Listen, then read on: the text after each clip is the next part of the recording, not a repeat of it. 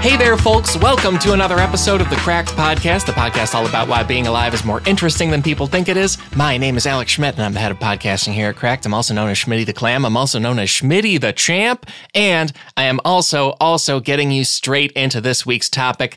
It is great movies and TV that were almost disasters. One more time, that is great movies and TV that were almost disasters, because it turns out almost every massive global hit movie and TV show went through enormous close calls in their first step, in the ideas stage of making that thing you love. And I think it's fascinating knowing about them. It's both like a creative journey, like how they got from, a really strange, often monkey-driven idea to where we are today. Not that there's anything wrong with monkey-based entertainment, but you know what I mean. It's all about the ideas. And today, speaking of ideas, I'm joined by two amazing returning guests who are full of super solid ideas. One is Cracked columnist and editor, New Yorker contributor, and more, Dan Hopper. The other is sketch comedian, TV writer, and so much more, Candace Martellaro. And you're going to love this episode. By the way, I could not be more thankful to all of you who came out to our live episodes on the road just a few days ago in Chicago and in St. Paul, Minnesota. To be honest, I am taping this little bit before we did that, so I'll have more to say about it on future episodes. Also, I have a lot to say about it on my social media already, so you can see it there. But either way, I'm very excited right now about this episode today. It's tons of fun movie things, TV things, and journeys into how weird the past was. It's a good time. So let's have that good time. Please sit back or sit in your most creative posture for inventing ways that, the darkest idea in the world could become a Disney movie, because it's happened a lot. Either way, enjoy this episode of the Cracked Podcast with Dan Hopper and Candace Martellaro. I'll be back after we wrap up. Talk to you then.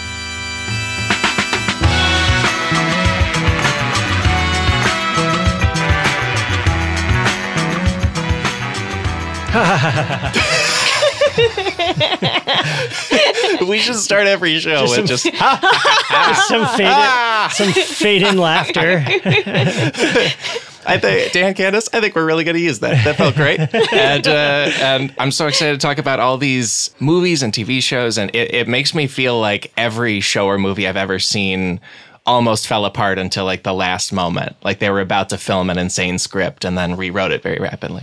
Yeah, it certainly makes you feel better if you've only been in like high school plays and crap, and you're just like, you're like, this is a total disaster until like the night before, and then it's like fine, and it just comes together. It's like, oh, that happened in mine too. Yeah, it's just every play that's ever been made.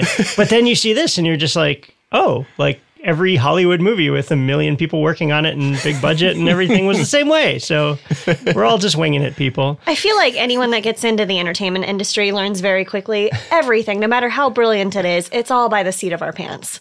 Yeah. Oh, yeah. It's all just fallen into place of like, I guess that works. It kind of reminds me, in film school, when you'd make a short film and it would screen and you'd have to sit in front of the class and everyone would give you notes and people would always project and be like, you were doing this really deep thing with the water in that shot. And it's something that would happen completely by accident and you'd lean into it and be like, yes, I was. And I feel like this is kind of the same thing of like, it seems so brilliant, but really it's all just getting really together. Really cool how the boom was visible in 4 shots. Yes. It's like, yeah, that was, I don't know, it's kind of like the world is a film, and yeah. I think you just start using French words at that point to like, oh yeah, verite, Yeah, mise en scène. Yeah. Croque madame. You both know more French than I do. That's great. I've been to brunch. Yeah. Don't want to brag, Alex. I've eaten a ham sandwich. And I'm jealous about it. Well, and in terms of, especially by the seat of the pants, one we were looking at here is Rocky, the original Rocky, 1976, which it turns out Stallone wrote the first draft of in 3 days. And Danny thought there was a really crazy way he was going to go with it. The original ending of Rocky apparently was that he throws the fight at the end. And it's because I guess he has an epiphany where he realizes he doesn't want that life. And, he doesn't want to be a big boxer with lots of attention and whatever, and wants to just go back to live with Adrian and his little suburban Philly life, beating up people for his loan shark. It's like his quaint loan sharking life. He's like, this is my true calling. Like, it's a funny like epiphany. But yeah, so he was going to throw the fight at the end and then does the Adrian thing, and that's it. And that's the end of Rocky Forever. And then it turns out he's like, well, what if I like try as hard as I can and it's a split decision? And then there's 47 sequels and they all made $1 billion. So right. That was a really lucky last second switch, which is really funny too. Cause the idea of Rocky spawning a franchise is kind of funny when you go back and think the original movie is such a like small film. It's like, a lot of it takes place in one night. It's like about Paulie is like really abusive to Adrian, and Rocky has this terrible life and he has one shot at this one nice thing. And then it's like, okay, here's 8 big budget sequels, basically. Like it's almost like if like Call Me by Your Name had like 5 sequels or something like that. And like after the first one, then it was just like these 5 like blockbuster movies or something. It's like, it's a very weird thing in retrospect. The sequels would be increasingly emotionally risky love, that's very fun franchising to me. It's fun. Yeah, there's Mr. T is in one, and then and he's in love with a Russian guy, and it's like, he's like indestructible, and yeah. Because I saw the original Rocky again a few years ago, and it's like the boxing just kind of happens at the end. Like it's a lot, like you say, it's a lot of just like them being at the zoo and being sad, and it's a really, it really takes its time before the punching. It's amazing. Yeah. There's like one fight near the beginning. It's like a really local gym, and he just beats some local guy, and then he walks around telling everyone like, hey, I won my fight today. And then there's like the Apollo fight pretty much. I really hope that's how they pitched that movie. He gets in one small fight and he walks around telling everyone, hey, I won my fight. And then we have a big fight, and that's our movie. We zoom in on Rocky. He's at the zoo. He's sad. It's also funny because Paulie becomes like a joke character in like the later movies. And he's like a huge asshole in the first movie, and it's like very serious. And then it's like in the fourth movie, he's total comic relief, and he like is in love with the robot butler and stuff. It's like it's so off the rails. And really, the first one's almost never on TV. I feel like on TV you see like 4 most of the time, or like maybe 3 or 2, but like 1 is so different from the rest of the series. Yeah. Because I didn't see 2 through 4 for a long time. I had only seen 1 and 5. And 5 is really sad too, and weird. And it's an odd franchise arc. And he almost ruined it by just making Rocky a guy who takes a bribe from bettors to lose a fight in the very first one. Yeah. I think that arc lets you know that when he was conceiving Rocky, like I think no one had any idea this was going to be a franchise of any kind. I can't think. Is there another Oscar-winning film that then went on to have a bunch of blockbuster sequels? I mean, I know The Godfather had 2 and 3, but like Godfather 2 was another Oscar movie. Yeah. It's just imagining like Forrest Gump 2 and 3. And so, it's like, oh, that Oscar movie's a big hit. Let's just crank out sequels forever is like a very funny backwards thing that Hollywood hasn't really done that much of. Yeah, that's true. It's like once it enters an area of prestige, they don't touch it. Yeah. Toonlight. Moonlight 2. Just like the 2 instead of moon. Yeah. My brain first thought like Toon Squad Space Jam. Now I understand. I did the same thing. My brain went immediately to like Toontown. Right. You guys and the studio have the same note for me for my pitch. $200 million Moonlight sequel. It's like, this lost a little of the spirit of the original.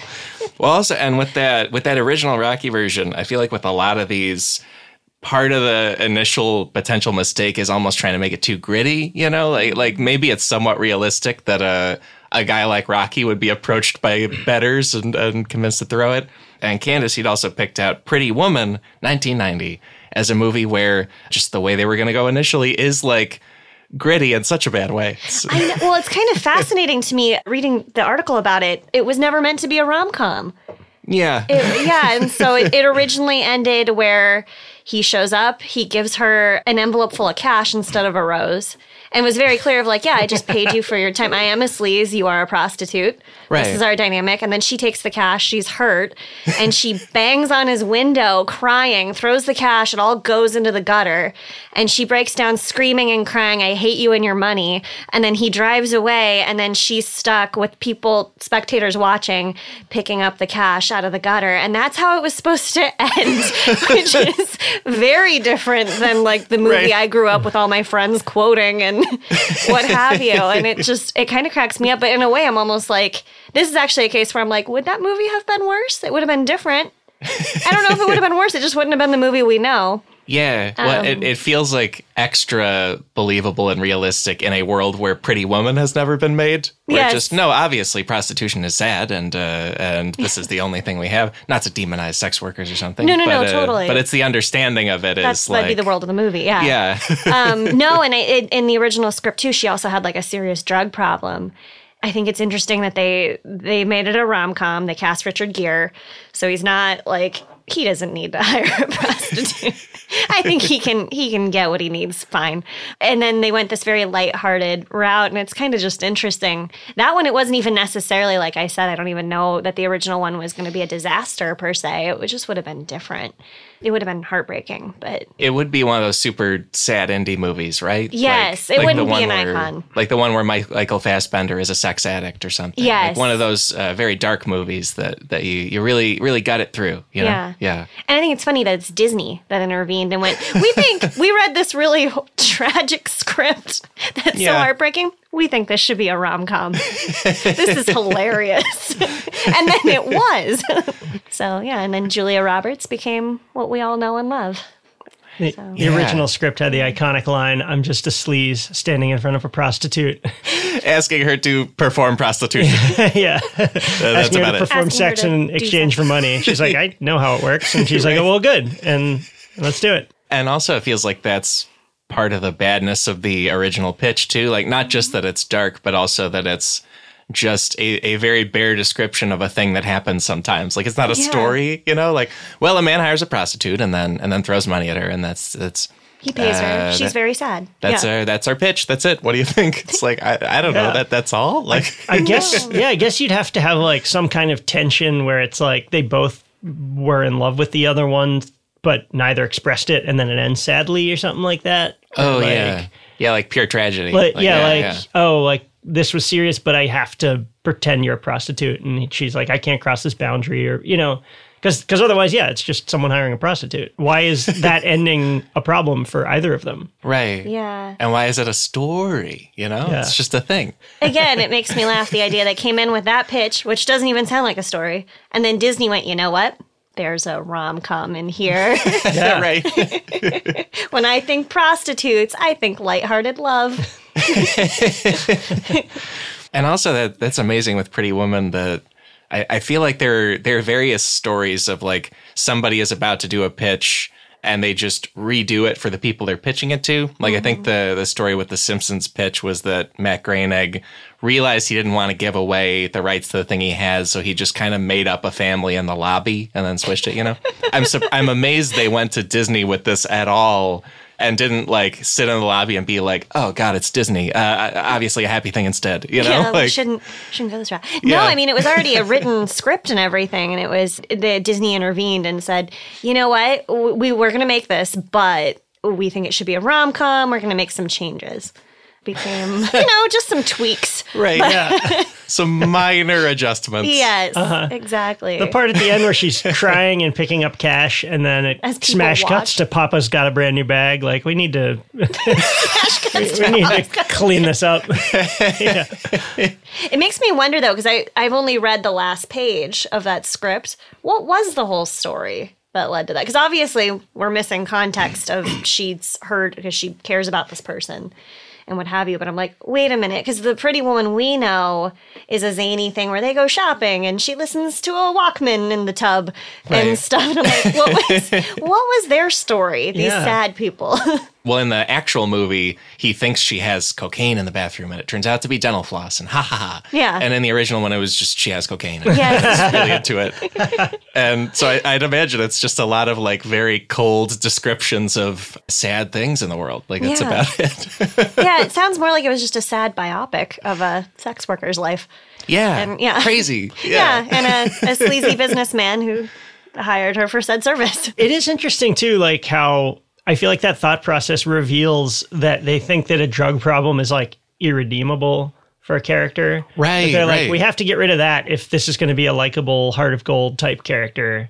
And it's like weird what lines you can't like cross for, you know, like we can make her a prostitute, but she's like really nice. Like we can't make her drug addict because then it's like we can't bring her back from that or something like that. Right. Damaged beyond repair. Yeah, in a way that, like, you know, Forrest Gump in the book, he like swears all the time.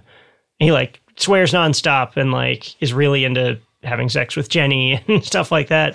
And in the movie, they make it he never says a bad word, and they like, and then like the sex is kind of like just happens. He doesn't like talk about how Yeah. awesome it is or whatever. Like, because there's like lines you don't want to cross if you want your Heart of Gold character to remain Oh, yeah. lion-like or whatever. It's very, like it's very weird. conservative, isn't it? Yeah, It's like, drugs are a moral failing. They're not a thing that some people end up in and some people get out of. Yeah. Like, yeah. Yeah. We already made her a prostitute. We can't give her two problems. Yeah, it's like it's such a like odd thought process This on one their is so part. taboo. Yeah. Yeah. Yeah. Well, also, and we've also got TV shows here, and I feel like we can look at some of these where they were just going to dive into, again, a story that's just a very bare, dark thing that I don't know how it's a story. And Dan, you'd picked out an episode of Cheers that almost was on television and everything.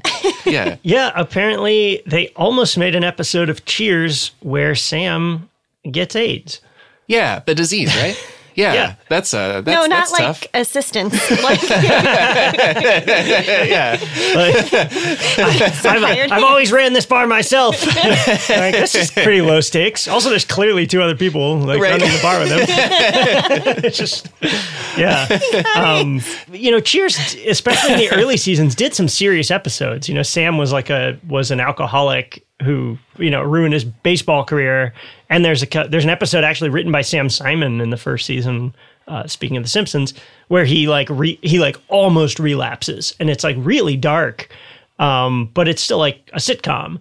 Right. And then as the series went on, it just got lighter and lighter, and then it was like, then someone pitched a freaking AIDS episode, like Yeah. at a time where like the whole country was probably talking about it in such a tone deaf way, even for the era. Like I couldn't even imagine what a very special episode of Cheers where Sam gets AIDS at the time when no one knew how to talk about it or how to deal with it or anything, and it was in the thick of it happening. Because it was late 1980s Yeah. when they wanted to do this, end of season 6. Yeah. Even like, you know, the movie Philadelphia or things that try to actually tackle it have like aged in some pretty cringy ways.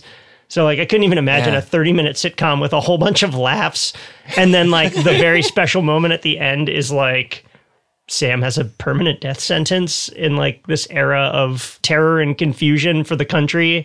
Right. It's like, I Because can't that's how even- they would have written it for yeah, sure. it's like how like because it wouldn't have been no laugh. Like every very special episode has to be like mostly still the sitcom.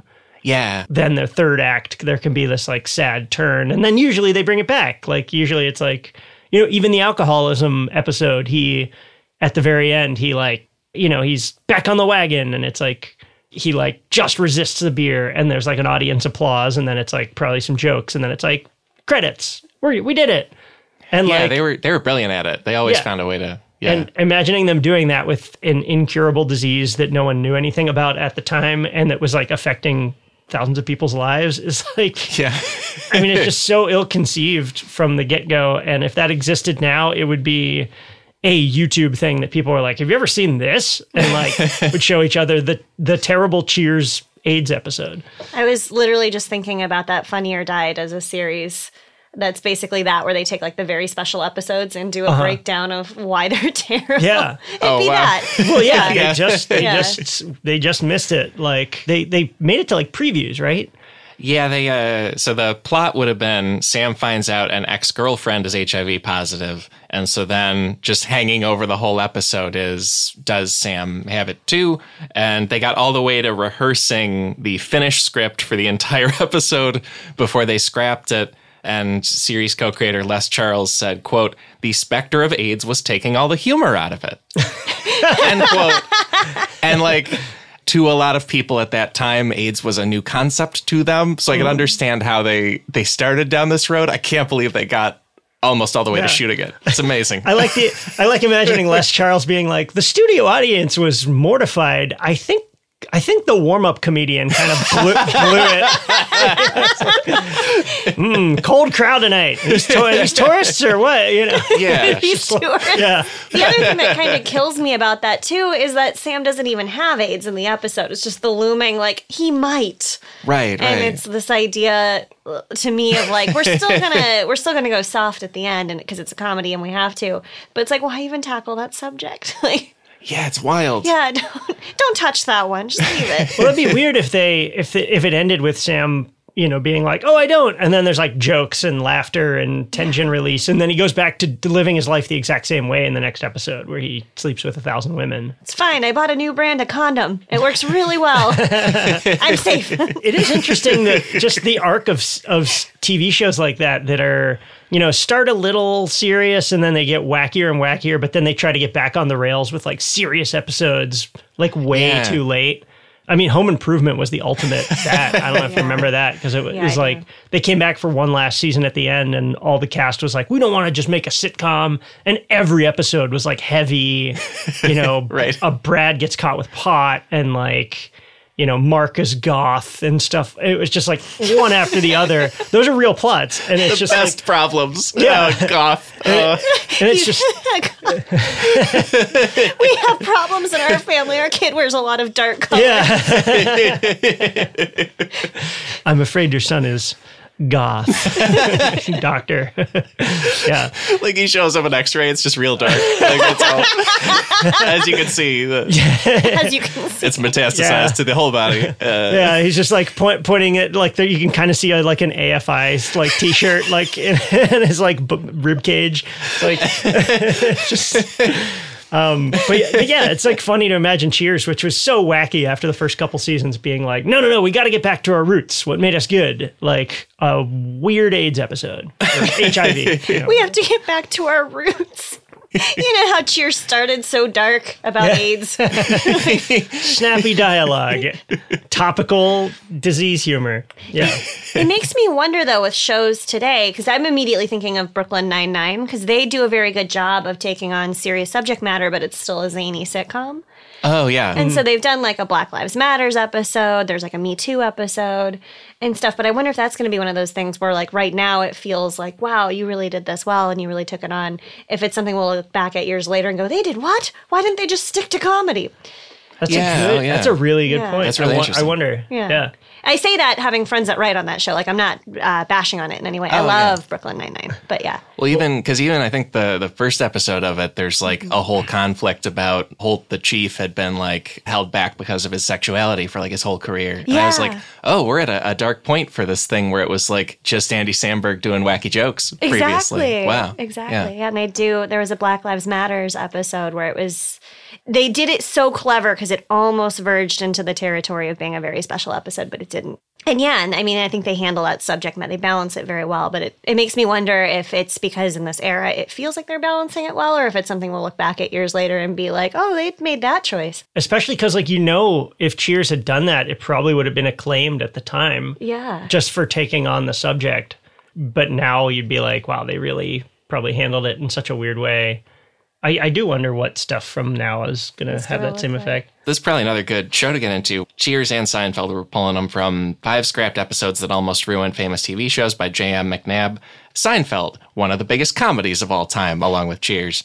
They almost, in their second season, did an episode called The Bet, where it would have been the titular bet is Elaine buying a handgun because Jerry bet her she couldn't do it. But then she ends up basically threatening to shoot herself, and they try to do it as a joke, and they had a cast and sets, and they did a table read, and then basically the actors revolted and refused to do it because it was an insane idea for an episode. My initial thought when I read that, even like subject matter aside, is imagining being that writer, and what you wrote was so over the line that the cast literally was like, no, you did a bad thing.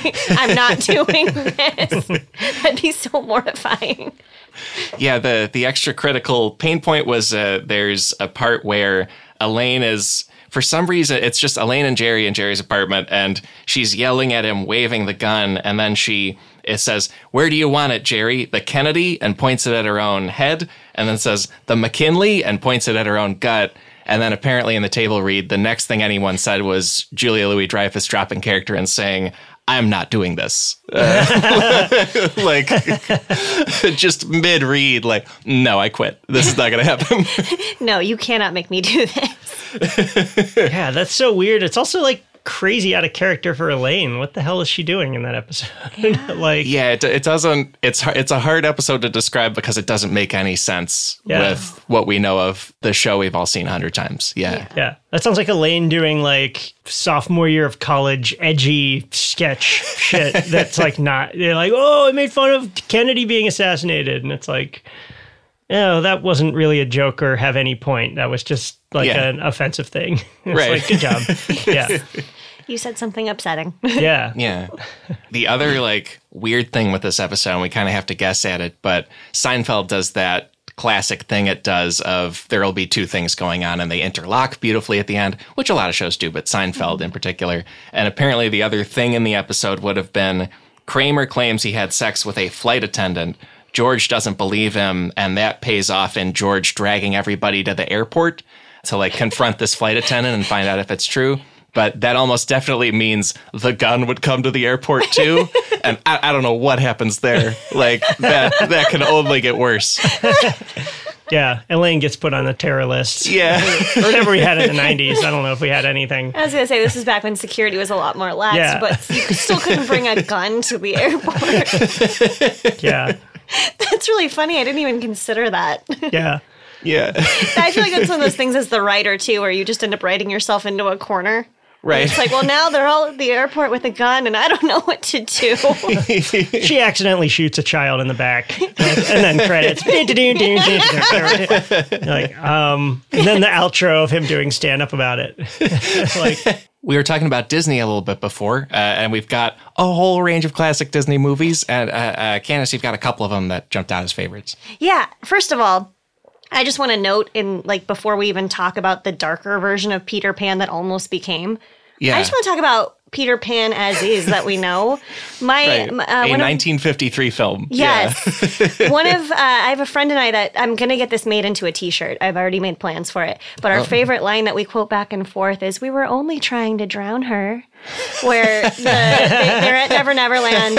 Wendy, I forget the circumstances, but Wendy is left with the mermaids and they're trying to kill her.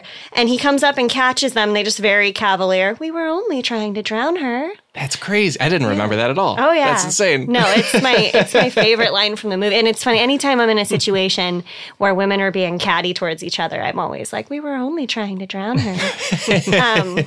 So, we'll set the stage with that of like, that is what we ended up with. Right. So to begin, originally it was supposed to be that Wendy didn't get taken to Never Never Land willingly. She was kidnapped.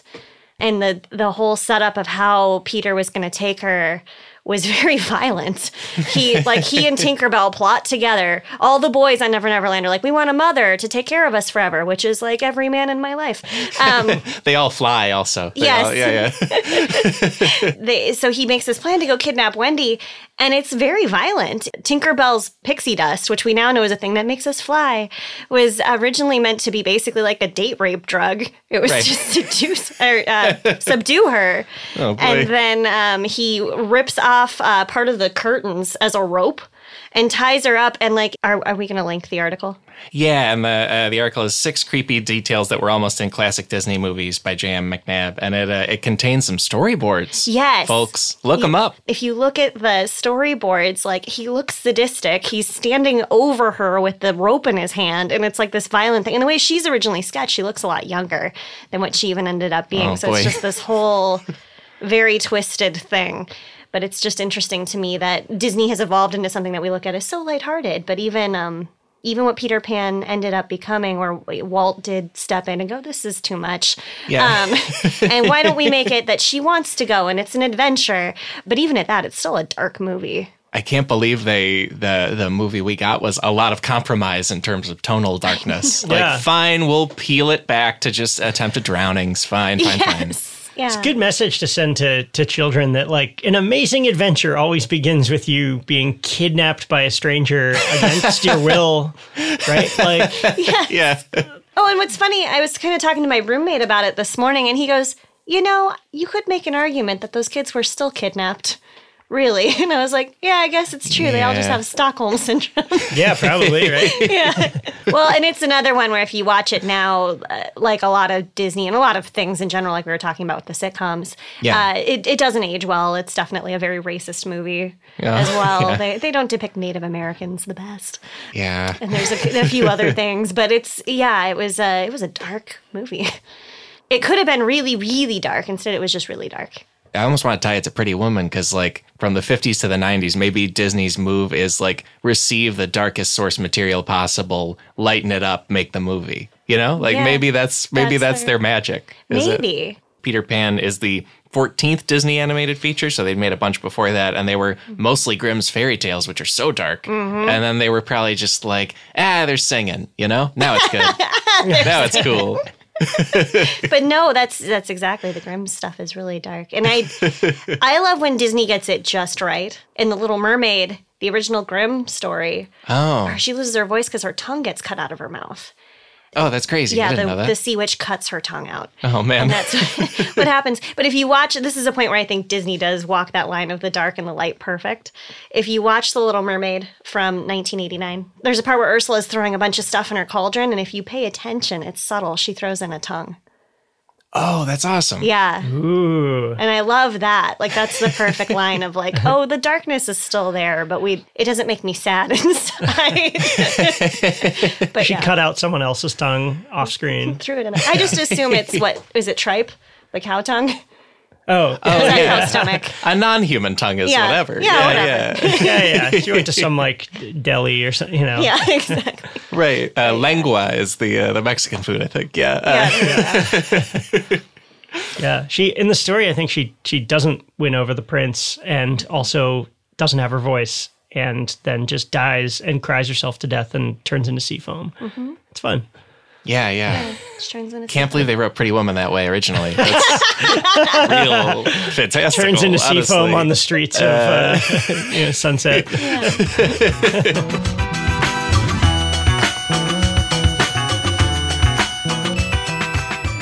It's me, your pal Al, in a hotel room in Chicago. We are going to do these live shows very, very soon. But in the meantime, support for today's show comes from Green Chef, a food I don't get to have because I'm traveling right now. But you can get yourself a box right now, and I'm very jealous of you. You have so many options. Paleo, vegan, vegetarian, pescatarian, Mediterranean. There's more. Heart Smart, lean and clean, keto, gluten-free, and omnivore. With Green Chef, it's easy to eat well and discover new recipes every week that you'll love to cook.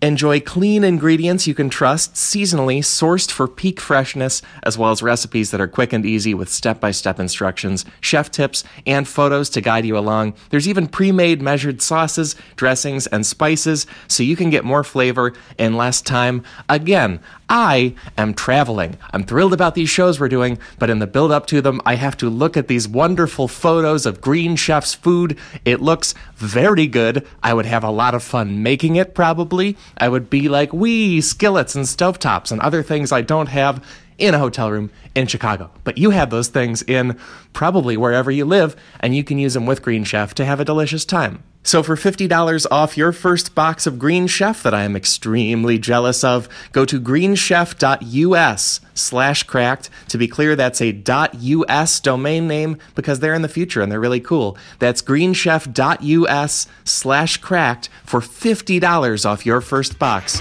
of Green Chef.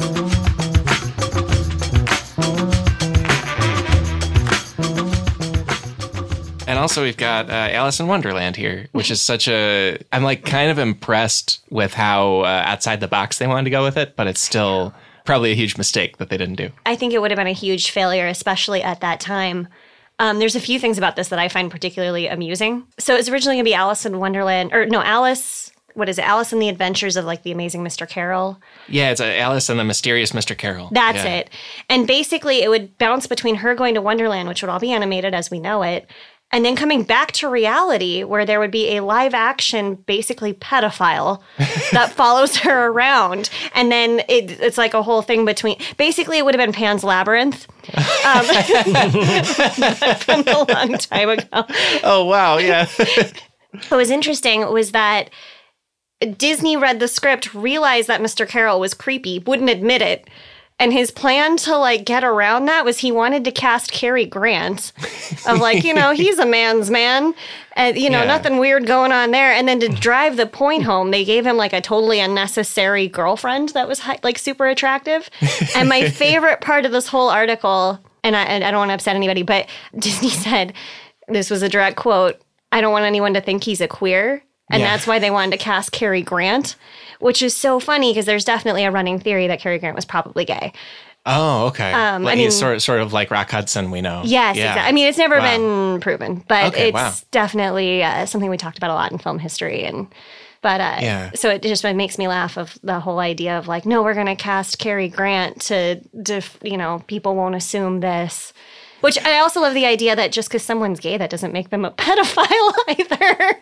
Yeah, there's so many. There's a lot of problems. There's a lot of things wrong. Yeah. There's also the problem just if you're doing 10 things to make your character seem less pedophile-y, just maybe lose the character at some point. Yeah. Right? Which is ultimately what they did. But Those words came out of somebody's mouth in some meeting, and then we were saved. But otherwise, that would have been it. Yeah. Just the fact that those were words that had to be said. Yeah. It's like, how did we get here? Can we mention that his girlfriend is 35 like 10 times? Keep adding these notes. I love the Just lose it. Well, in one way as a song, because it's Disney. So she's 35, she's 35. Yeah. An animal sings it. I don't know. An animal sings it. I'm not Disney. You write it. Alex soft pitching Disney. Then, I don't know, an animal comes into some shit. You guys know. You know. And Candace, you mentioned that like the live action version of Lewis Carroll would have like a pedophile kind of element, and it's because there's rumors and things about his life that either by Victorian standards or our standards are gross. And one of them was that Lewis Carroll, real name Charles Dodgson, took thousands of pictures in life. More than half of them were of kids, and 30 of them were of nude or semi-nude kids, which was also apparently a Victorian style because the past is, weird. It's a thing where he also had like a very close relationship with a bunch of kids, one of them named Alice Liddell, and then suddenly in June of 1863, that relationship was broken off. We'll link a Smithsonian article with all the things about it. Nobody knows for sure what his deal was, but to dramatize it in just like a chill way and then also do a bunch of weird things to try to make him seem like straighter and more masculine. And if people don't know Cary Grant, he was a very suave dude. That's such a weird way to make the movie we have now where it's just a crazy cartoon. I know, it's just a trippy, fun thing, but yeah. Hello, Alice. I'm not a pedophile. That's too much on that line. Stop accusing me of pedophilia. I didn't say anything. You keep coming up with no one said anything, sir.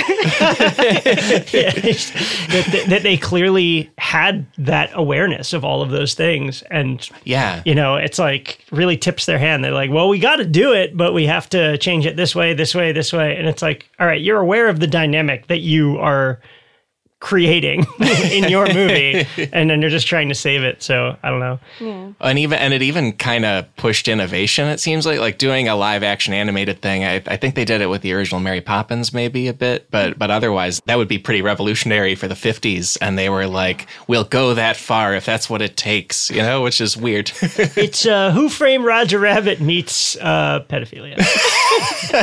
They're like, I don't know if Who Framed Roger Rabbit meets pedophilia. I don't know if this is the don't enjoy this elevator pitch. I'm getting off this elevator. Yeah. Don't worry, we got the actor from North by Northwest, so it's okay. It's totally fine. Nobody will notice. Yeah. There's more Disney movies here too. Bambi, 1942. In the real movie, very, very sad, Bambi finds his mom's body. But in the original draft, he was also going to find the body of the human hunter who started the fire that burned the forest down and caused all the problems. Hell yeah. John Wick revenge on mankind. Asshole. Yeah. And also then The Lion King, 1994. There's that fun thing with The Lion King where it's kind of Hamlet, and it's all just borrowing story beats from Shakespeare's Hamlet. And I don't know about you guys, but when I see Hamlet, I'm like, Hamlet's kind of a wiener. He's kind of a limp dude. I'm not kind of a lame guy. And so the original Lion King draft. Review of Hamlet? Yeah, that's right. That's my only thoughts on it. Alex watches a 4-hour play and walks out and it's like, what a wiener. Yeah, why didn't he, why wasn't he cooler? It's on the marquee. It's just like a real wiener. Alex Schmidt.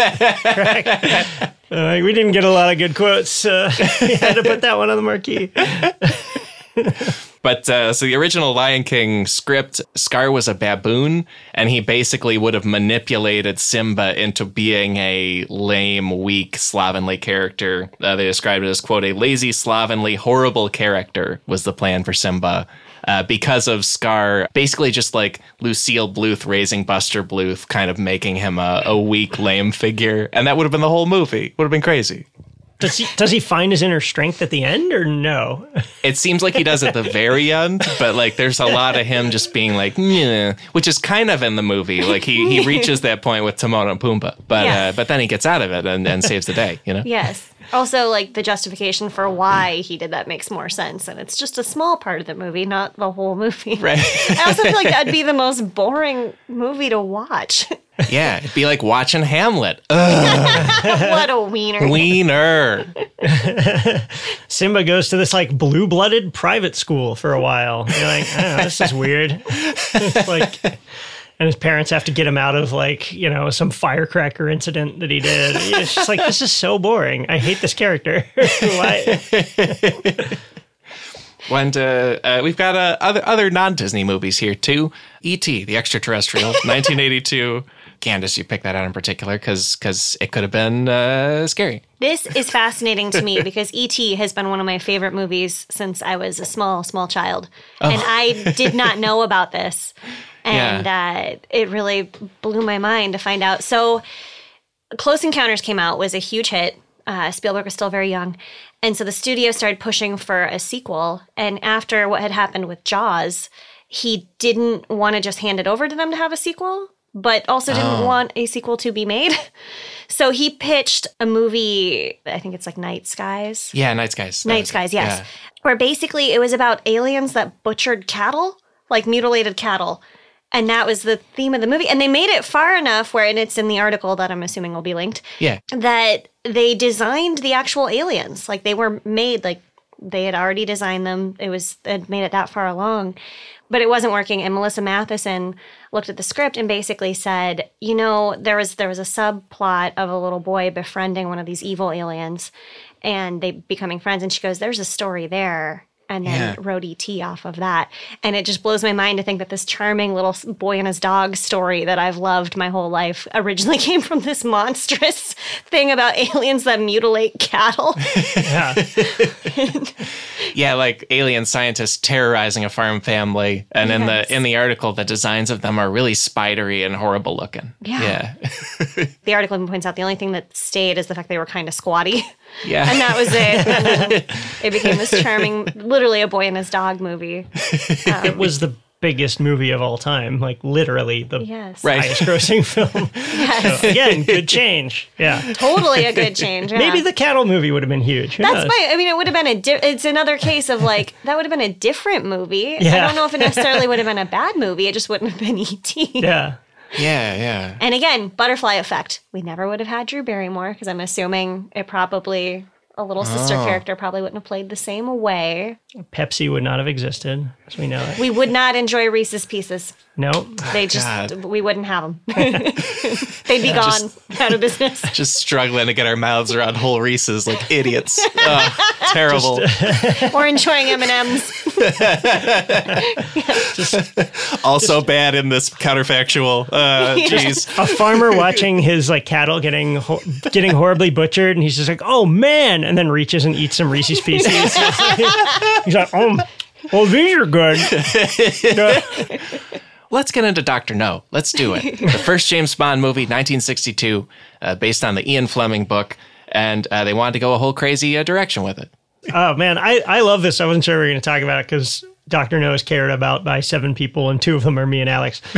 But Dr. No, the first big screen James Bond film, Sean Connery back in his prime. Yeah. Dr. No is this mysterious character on a Caribbean island, and eventually is revealed, and he has dinner with Bond, and it's the first, Bond meets the villain, sits down to dinner, and it's really tense kind of thing. Yeah. Like for people who don't know Bond movies, that first Dr. No, it really templated a lot of what the series does. Yeah, like a lot of the things you think of are He's there. mysterious. You only see him in shadows for most of the movie. Yeah. Elaborate lair. Yeah, Yeah. elaborate layer, and then finally there's like a big din din reveal where he's there, and he's like he has like a big scar, I think, right? Yeah. He's just weird looking. Basically, he's a weird looking doctor. But in the original draft, I don't know how this would have worked. Dr. No, the big reveal was that he was a monkey. Right. What the? Like an animal, not a person. I don't know if that means he was like a figurehead and and they were all, someone else was running the show and Dr. No was this fake thing. Or if like this monkey was the doctor who was masterminding everything, or, like a super intelligent monkey in like a helmet. I don't know. He sits down and has dinner with Bond and like tries to convince him to switch to his side, and it's just a monkey. Like Midway through, throws his poop at him. yeah. Yeah, because they're drawing on Fleming's book, and in the book, the character of Dr. No, his name is Julius No, but it's sort of the old stereotype of like a Asian man who is hyper intelligent and powerful and devious, and a lot of racist things there. And also in the book, he has like metal hooks for hands, so there's a lot of crazy stuff with it. And the writers of the treatment of the movie were like, we don't want to do this like Asian stereotype we see all the time. It's stupid. And so then they went with a monkey who's on a guy's shoulder. And so then they were in a fight where it's, do we do like a kind of racist villain or a villain that, as you say, makes no sense? Because like in the treatment, it would have been Bond takes out the guy that the monkey is on the shoulder of, but then the monkey jumps on Bond's shoulder and like looks at the camera and is like, haha, Dr. No lives on. But it's a monkey. It doesn't make any sense. And so those were the 2 ideas they were batting Only around. 2 options, really. For the movie. I'm pretty sure there have literally been Simpsons episodes that end that way. Yeah. Yeah, that's Homer's idea for the dog, right? Yeah. When he like rewrites Mel Gibson's Mr. Smith Goes to Washington. Yeah, and he's like, we want to zoom in on the dog, and people will know, like people will suspect the dog. Like that's literally that. And then the producer was like, nah, we got a hit book, we got to do the thing. And they did tone down some of the Asian villain stereotype part. They failed to find an Asian actor to play him, but they made it less of I believe they gave him regular hands, or at least regular looking hands. I think he has like mutated hands, right? From radiation. Oh, that's it. Yeah, it's a He has radiation like thing. flippers or something. Not like flippers, but he has like messed up hands and gloves, but not like metal hands. If people don't know this movie and only know Austin Powers, like when Dr. Evil is in the funny radiation suit where he kind of doesn't fit in it and his shoulders are weird, it's from Dr. No's radiation suit. There's a lot of radiation stuff in the movie. Yeah. I like the idea 2, kind of like the Rocky one, but times a million. Like, what if this movie happened and was the campiest, dumbest thing ever, and it like torpedoed the existence of a Bond franchise before it even got off the ground? Like, or they would have had to like punt for 15 years and then start over in the mid 70s or something like that. Like, probably something that stupid could have just been like, whoa, what a weird lark, and then we're not going to touch that for another 10 years, and Sean Connery's not the star that he became and stuff like that. Like, that's crazy. They really could have got off on the wrongest foot imaginable, or the rightest foot. I mean, I don't know. Well, it's funny, a monkey villain, yeah. Out of all of our examples, that's the one that suddenly, like, the butterfly effect in my head just went crazy of like, civilization as we know it would have been entirely different. If Dr. No had been a monkey. Yeah. Or maybe the Bond franchise still happens and it's just a different animal reveal every single time. It's just Goldfinger, some walrus and shit. Like, Bond doesn't see it coming every time. This time it's probably a person. I love that this version of Bond became Scooby-Doo with animals. I mean, with animals as the villains. Yeah. Pretty sure it's a person this time. Bond, you've been burned before. Yeah, and then just zoom in on an otter, like da-da-da, da-da-da. But then Casino Royale, they reboot it with like a gritty, realistic animal. You know? Like a dolphin, yeah. They seem nice, but they can be vindictive. Smart, cunning, swims well. Like, all right, it's a dolphin, then we'll reverse engineer how this is possible. And like, they really write it well. And you're like, oh, they really made the dolphin make sense in this universe. It's a lot less campy than the Brosnan ones where they were just, I don't know, it's just... The squirrel was the bad guy. I didn't buy it. Bond went through school with a squirrel, and now they're arch enemies. This has gotten so ridiculous. Yeah. Join me, 007. Half of these acorns will be yours. I'm not for sale. Yeah. Even the Bond movies we have are like, they're not that different from the books, but they do like tone down some of the, especially sexual politics of them.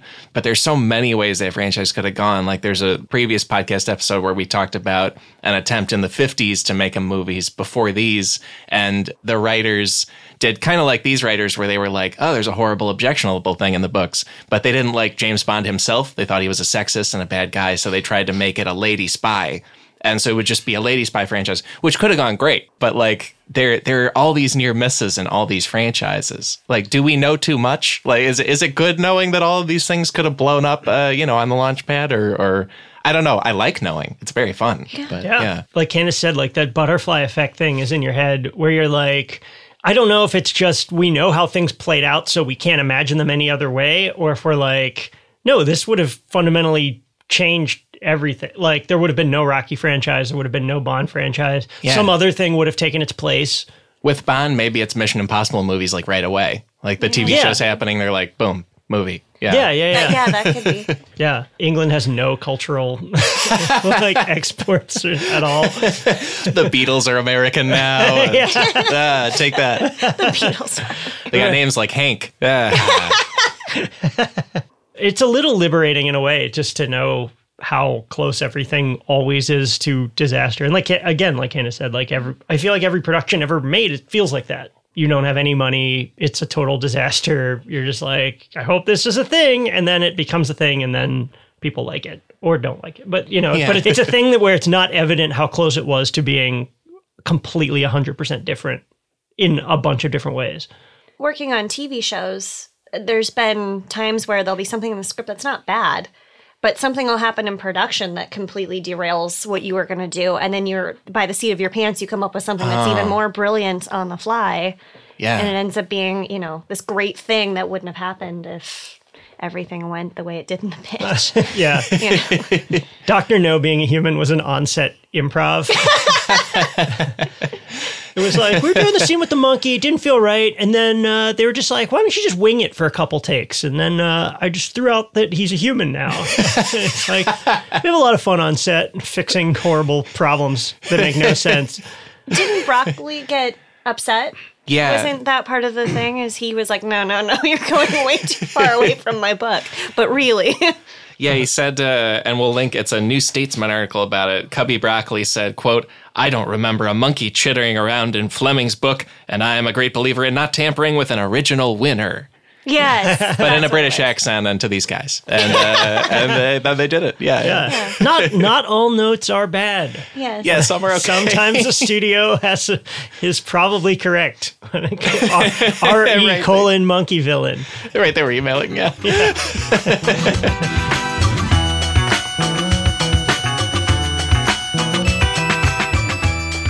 Folks, that's the episode for this week. My thanks to Dan Hopper and Candace Martellero for journeying into aliens and spies and Boston bars and more with me. Just having a wonderful time spitballing ways these things could have gone. And pitching itself is funny. You know, pitching in the sense of presenting an idea, trying to make it happen. It's just a good time. And I'm very entertained that we dug into these. I hope you're entertained too, and you can entertain yourself further with our footnotes, where you will find links about Dan, in particular, his very, very funny Twitter account, also a new New Yorker piece he did. And then Candace, you've seen her writing on Stand Against Evil on IFC. Also, her sketch group, Fembot PhD, is amazing and all around Los Angeles and elsewhere sometimes. So I highly recommend you check those things out. And then with our footnotes from the episode's material, we have cracked articles on everything from the Peter Pan storyboards that are very, very creepy to the E.T. that's very, very creepy to also some fun visuals, because we do it every way. Something else I think you'll enjoy is a new album that dropped on Friday. It is called Budos Band 5. It is by the Budos Band on Daptone Records, and it gosh darn shreds. Listen to it. Put it in your ears. Also, our theme music is Chicago Falcon by the Budos Band off a prior album that's also very good. This episode was engineered by Devin Bryant and edited by Chris Souza. If you love this episode, that's great. If you hated it, let me know about it on social media. That's right, social media, a space where, as I said at the top, I say a lot of things about our tour we just did right there. I'll talk more about it in the near future on the show, but this is like past Alex, who is just very, very excited to see all of you in the Midwest. Either way, I am confident the main takeaway of my thoughts on that tour is just endless thank yous, just an endless, like a Mobius strip of thank yous. If you're way into conceptual physics, I think that is. It's some category of thing. In terms of my social media category, my Twitter account is @AlexSchmitty, my Instagram is @AlexSchmitstagram, and I'm on the wider internet at my website, alexschmitty.com. It's got my free, fun, and occasional email newsletter of 10 things you will like that you can enjoy for free. So check that out.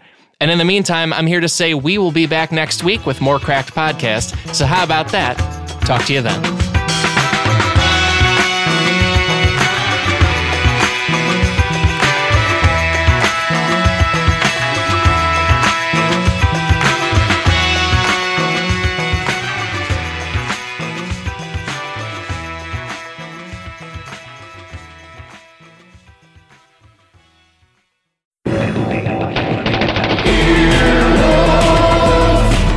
This has been an Earwolf production, executive produced by Scott Aukerman, Chris Bannon, and Colin Anderson. For more information and content, visit earwolf.com.